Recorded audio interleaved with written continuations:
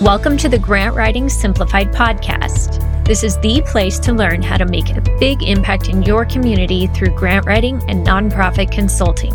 The world needs you to step forward as a grant writer and use your skills to lead with confidence. I'm Teresa Huff, former special ed teacher turned grant writer and nonprofit strategist. In my 20 years of freelancing, I've helped nonprofits triple their funding and exponentially increase their reach. Now I'm stepping up to mentor freelancers and nonprofit leaders like you who are ready to take your skills to the next level. It's time to get intentional about your vision so you can create lasting change in your community. Learn the skills and strategies you need to become the grant writer the world needs. Let's do this.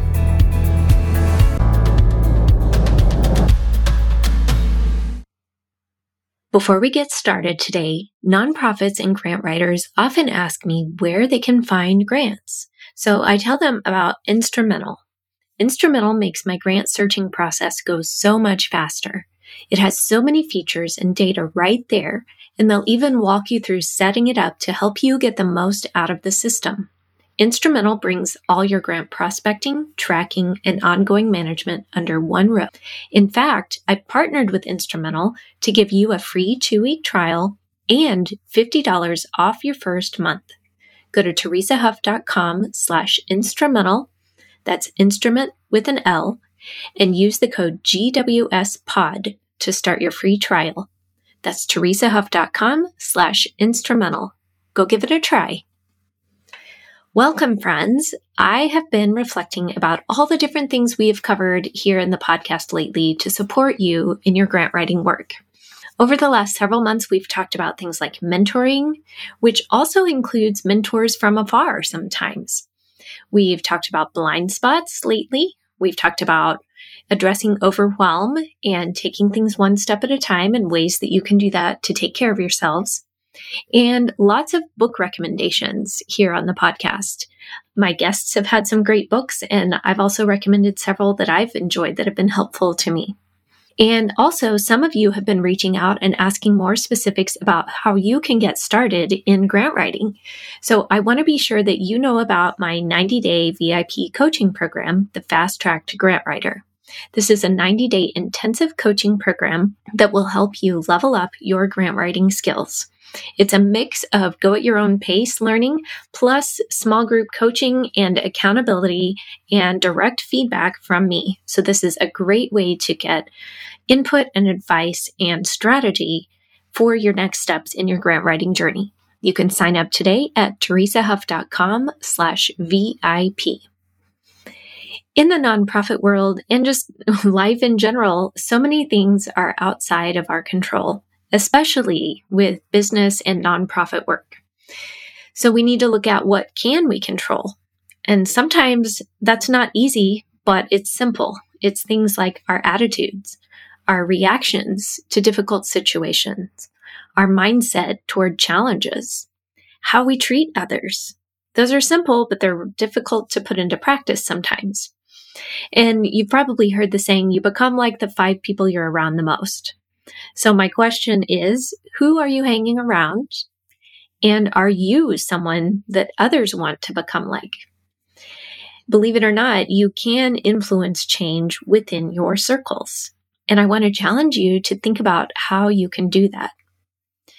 If you've been paying close attention to the last few episodes, I've been dropping a few clues for you here and there about today's guest. I'm really excited about this one. And here are a few clues about him. He is the co-author of an international best-selling book. We have mentioned his name and the book several times on multiple podcast episodes. This man is a mentor of last week's guest when I talked with Licky Lavji last week about blind spots. And this guest is a wonderful example of a go-giver. If you haven't guessed by now, today I am talking with Bob Burg. He is co-author of The Go-Giver. He and John David Mann wrote this book a few years ago, and it has been tremendous. Bob is a widely respected speaker at sales and leadership conferences, and he is so committed to inspiring the entrepreneurial spirit in all of us.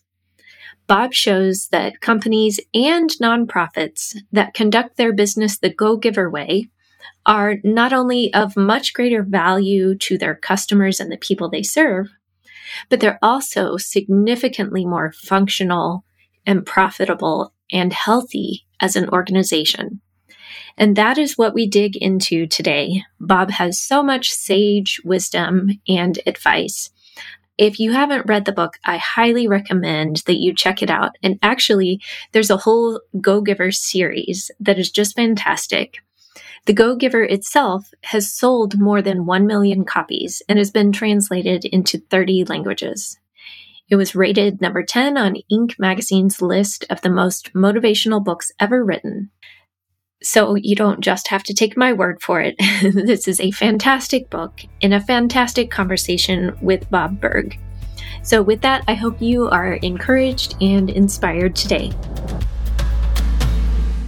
Bob, welcome to the show. I'm so excited to finally meet you and get a chance to sit down and visit. Tell us a random fact about yourself.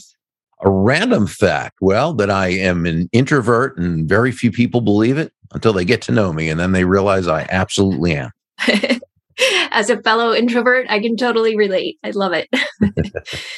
So tell us a little bit about The Go-Giver. And your subtitle is A Unique Story About a Powerful Business Idea.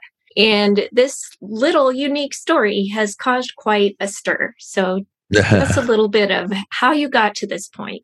Well, thank you. The book itself is a business parable. So it's a work of fiction. It was co-authored by John David Mann, who I believe you're friends with as well.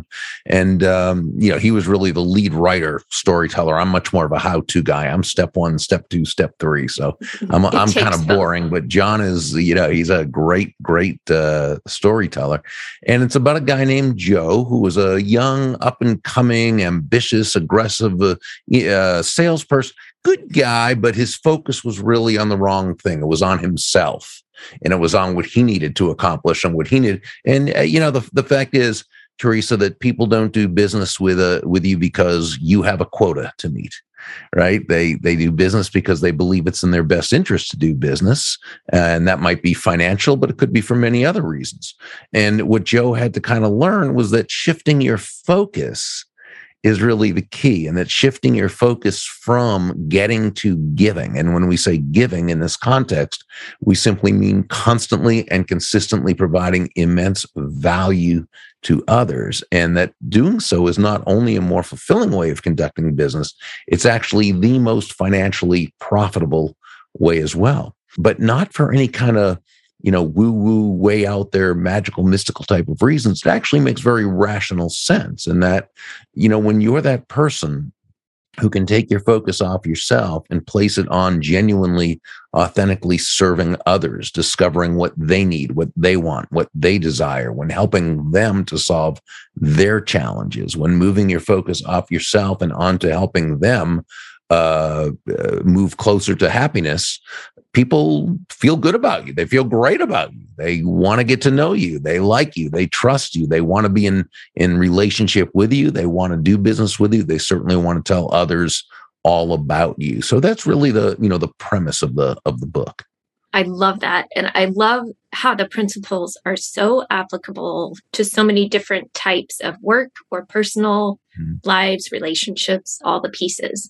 And I find it interesting, even though you wrote it as a business book, there are a lot of nonprofit elements woven in, which a nonprofit is essentially a type of running a business. Absolutely it is. Absolutely it is. And so even with, if maybe a little different slant, but still, I really like that you wove both of those elements in. So I'd love to dig into that a little bit more, because some of these things you're saying also very much apply to trying to find donors and cultivate relationships and giving value, not just how can we get more money? How can we pay the bills? How can we get people to give? It's also about how can you turn that around?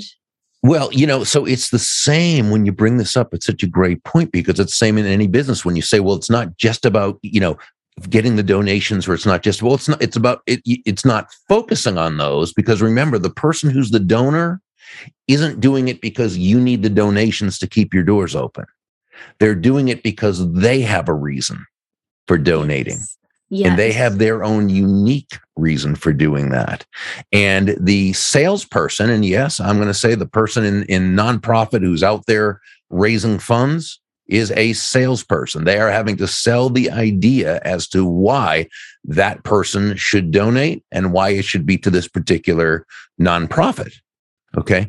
And now let's look at the term sales, though, because a lot of people, especially in the nonprofit field and even in the for-profit field, they see sales as like a necessary evil, right? Something you have to do. You wish you didn't have to.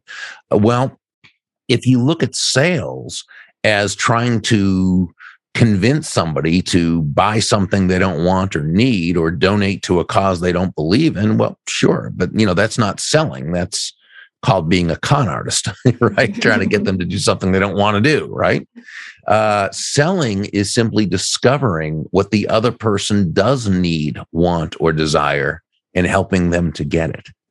And when you look at sales in that frame, now you see it's something you can be very proud of. The old English root of the word sell was selan, which meant to give. So when you're selling, you are literally giving.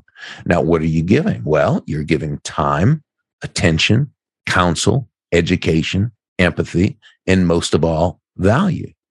Now, as a salesperson trying to help this other person decide to give to your nonprofit, okay, well, what are you giving them? They're really giving to you. Well, they're doing both. It's both, okay? But what you're giving them is an opportunity to do something that's congruent with their values.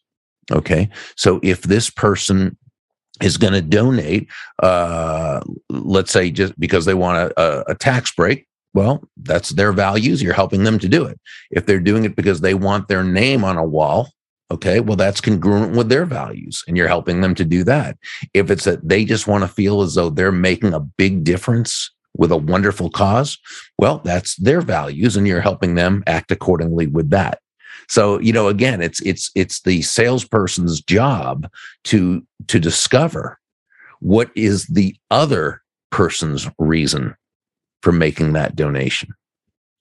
I love that you put it in that context, because I think when you say salesperson, that probably strikes terror in a lot of people's hearts of thinking, no, I don't want to sell. But you're completely redefining that. Right. Stereotype or the status quo of sales. You're right. saying this is about building a relationship and helping someone get what they need. And in nonprofit work, there are so many people who love a particular cause, but they can't pack up and go to Africa, or maybe their health doesn't allow them to volunteer at the food pantry or whatever it is. They just cannot get involved on the front lines at the level that they would like, but they do want to support in other ways. Exactly. Yes. So from what you're saying, you're helping make that connection from whatever they desire to the ways they can support that for whatever their reasons are. For whatever their personal reasons are. Absolutely. So it makes it so much less intimidating. And I'm reading The Go-Givers Sell More right now. And so that one is also just a very down-to-earth, approachable way of addressing this. And I really like how you're putting it in the nonprofit context. Oh, thank you. So how did this come about with your background to develop this? What led you to this point? Well, I had a book out years ago called Endless Referrals, and the subtitle was Network Your Everyday Contacts, into Sales. And this was published in the mid 90s, but it was a how-to book. It was a system basically for people who, entrepreneurs and salespeople who knew they had a great product or service. They knew it brought lots of value to those they served, but they didn't necessarily feel comfortable or confident going out into their neighborhoods and into their communities and developing the kinds of relationships that would cause people to want to do business with them and refer them to others. So Endless Referrals was a system for doing so. And we always had a lot of nonprofit people read that book as well, because again, the basic premise of that book is that all things being equal, people will do business with and refer business to those people they know like, and trust. Well, it's the same in the nonprofit world. Before they donate to your nonprofit, they're first buying the person, so when they know, like, and trust that person, they're much more likely to donate. And so that's what Endless Referrals was about. But again, it was a how-to book.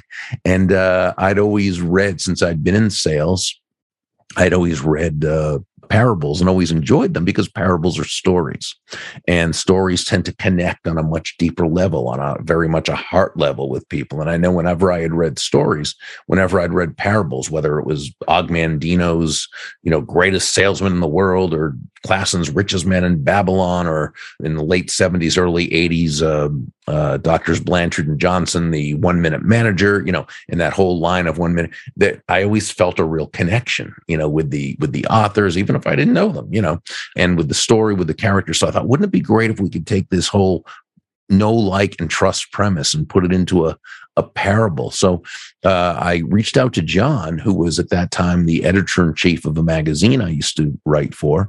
I used to do a monthly column for them. And John, even back then, had this fantastic reputation as a brilliant writer and author. And he wasn't as well known back then as he certainly is now. But fortunately, I knew who he was.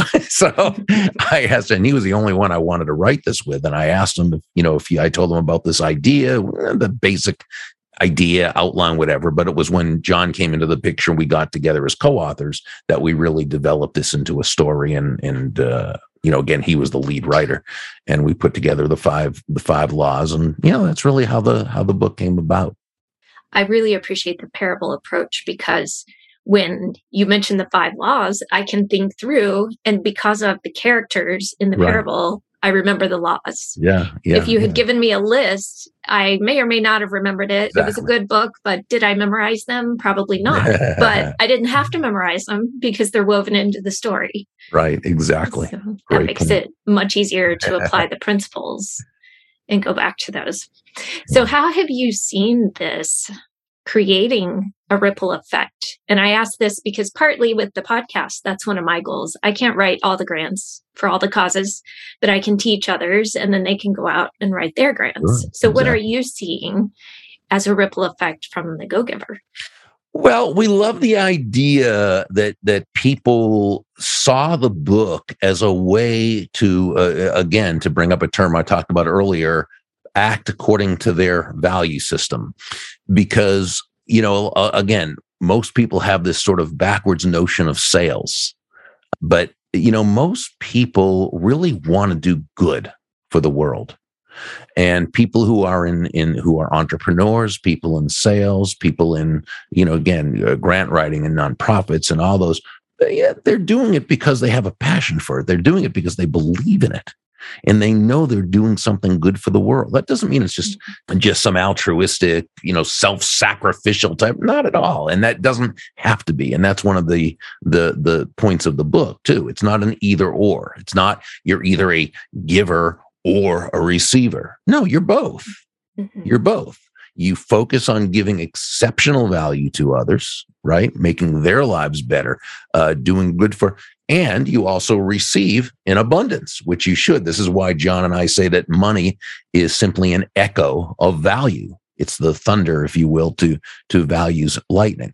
But people wanted to feel like they could go out there and focus on the customer and still do well in business. And what John and I say is that's the only way you're going to do well consistently and sustainably is by focusing on that other person. Because remember, they're not buying for your reason, they're buying for their reason. So that salesperson who's able to really focus on the other person's reason, discovering that reason, and then, tying that together, tying the benefits of their offer with what the other person wants to accomplish, that's the person who's going to be successful. So, that's really kind of what we feel the feedback that we've gotten is it's allowed it's allowed people to work as they would like to work. It's almost a permission to have both sides of the equation, to give and receive. Yes. And I like that you have created that more cycle of ecosystem, as opposed to just a one-way street. Yeah, as we say, you've got to, and in the story at the end with Pindar and Joe, the protege, where he said, you can't just breathe out, right? You've got to breathe in as well. Right. Breathe out carbon dioxide, breathe in oxygen, breathe out, which is giving, breathe in, which is receiving. Giving and receiving are not opposite concepts. They're actually two sides of the very same coin, but that's not really the message we get from the world around us. That's so true. We always hear you need to give, but nobody talks about the receiving side because that's maybe considered selfish or you're just out for blood or whatever the negative connotations are, but you're actually making it just a neutral, natural part of the process. Yeah, exactly. Absolutely. And that's really with nonprofit work in particular, where I know so many nonprofit leaders that are just overwhelmed and so much going on and trying to work. They really need that encouragement that let the process come together and start that network and relationships, and then not be quite so paralyzed by the fear of what do I do next? How do I raise money? How do I do this? Just kind of relax and enjoy the process. Right. Very well stated. Again, have a game plan, control what you can control, right? The Stoics taught us that, right? Control what you can control and work at that and do what you can with that, but don't be attached to what's out of your control. Yes, exactly. And, I had seen on your website the phrase about how much fun, less stressful, and more profitable your business can be. And I really feel like that could be so true of nonprofit work as well, if we would just let it. And even grant writing, that's one reason I started some of my courses. Like, it doesn't have to be boring or stressful or overwhelming. We can have fun with it, and let's make it more fun. And when it is, that's when it's more profitable, right? It's exactly. Our energy is in the right direction. You're absolutely right on the mark. What would you suggest to either the overwhelmed nonprofit leader or a grant writer who is just feeling discouraged? And I mean, this sounds wonderful, to have fun, less stress. I mean, you're hitting the mark. You're hitting the pain points of what they are struggling with. So what would you say to encourage them to shift into that type of operation or means of working in the day-to-day? What would be a practical piece of advice? Well, it comes down to, just like Nicole Martin, one of the mentors in the story, it comes down to making a decision. And I know that sounds simple to the point of simplistic, and maybe it is. But it really is that simple. You make a decision and you decide what it's going to be. Okay. Now, again, there's nothing magical or mystical about that. That doesn't mean you don't have a game plan.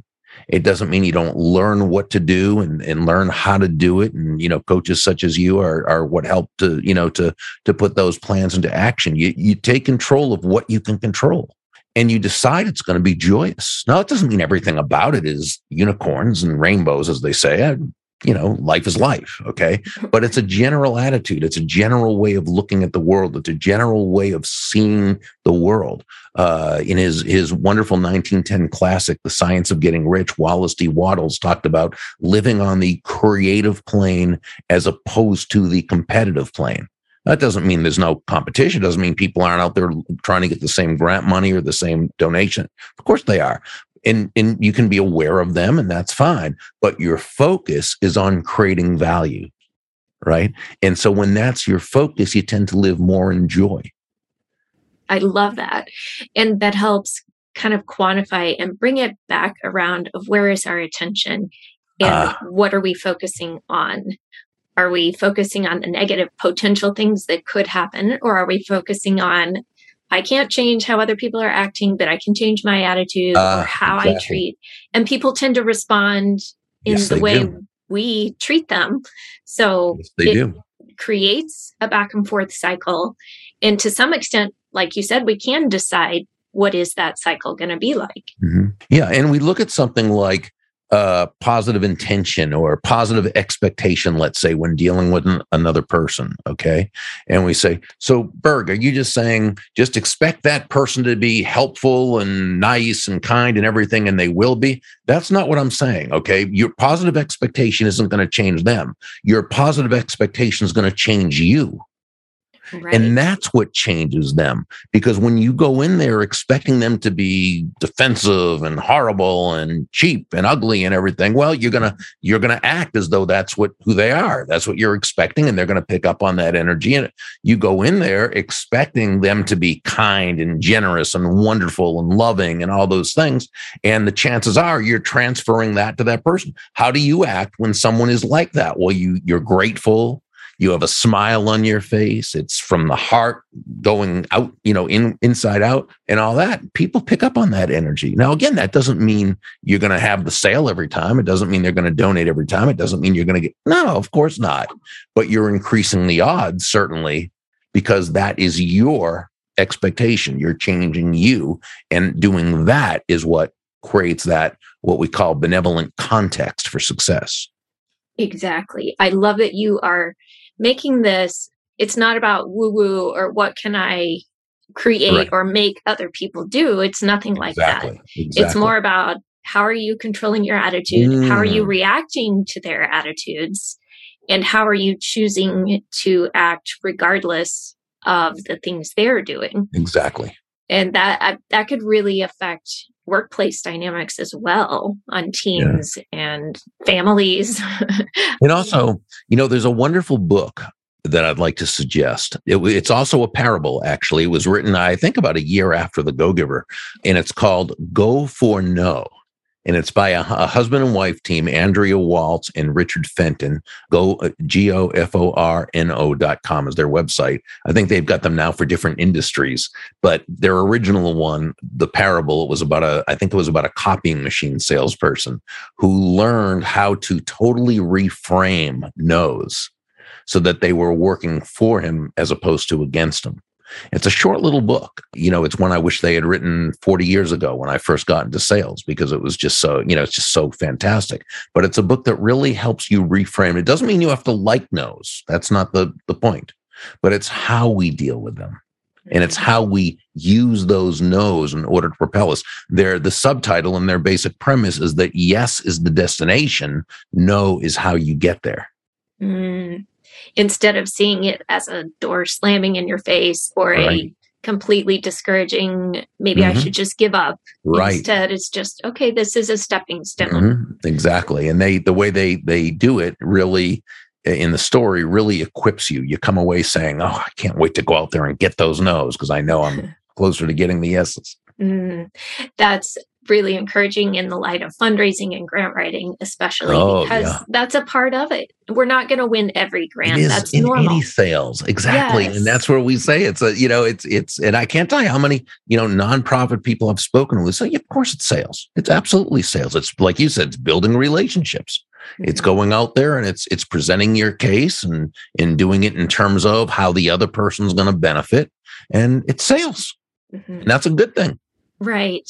Yes. And I think the more we talk about it and address it in just normal everyday terms, the more it can become less intimidating and just more doable. Like, here are just some tools. You're meeting people and helping them. And the people in nonprofit work overwhelmingly seem to have servants' hearts, and they care about others. They're there because of this wonderful cause and the mission. So if they can also transfer that into the process of, like you're saying, the sales, but really the relationships and the network, and then it becomes just more natural and a part of the work they're doing anyway. Yeah. And, when you're having more joy in what you're doing, when you're happier with what you're doing, it's more attractive. Absolutely. And they also know that you're someone who is successful at what you're doing, and people like to do business with successful people. Right. Yes. So when you're sincere and truly care about the person as well. So, yeah. Well, what is one of your favorite pieces about this Go-Giver concept. Do you have a favorite thing either about the book or the concept in general?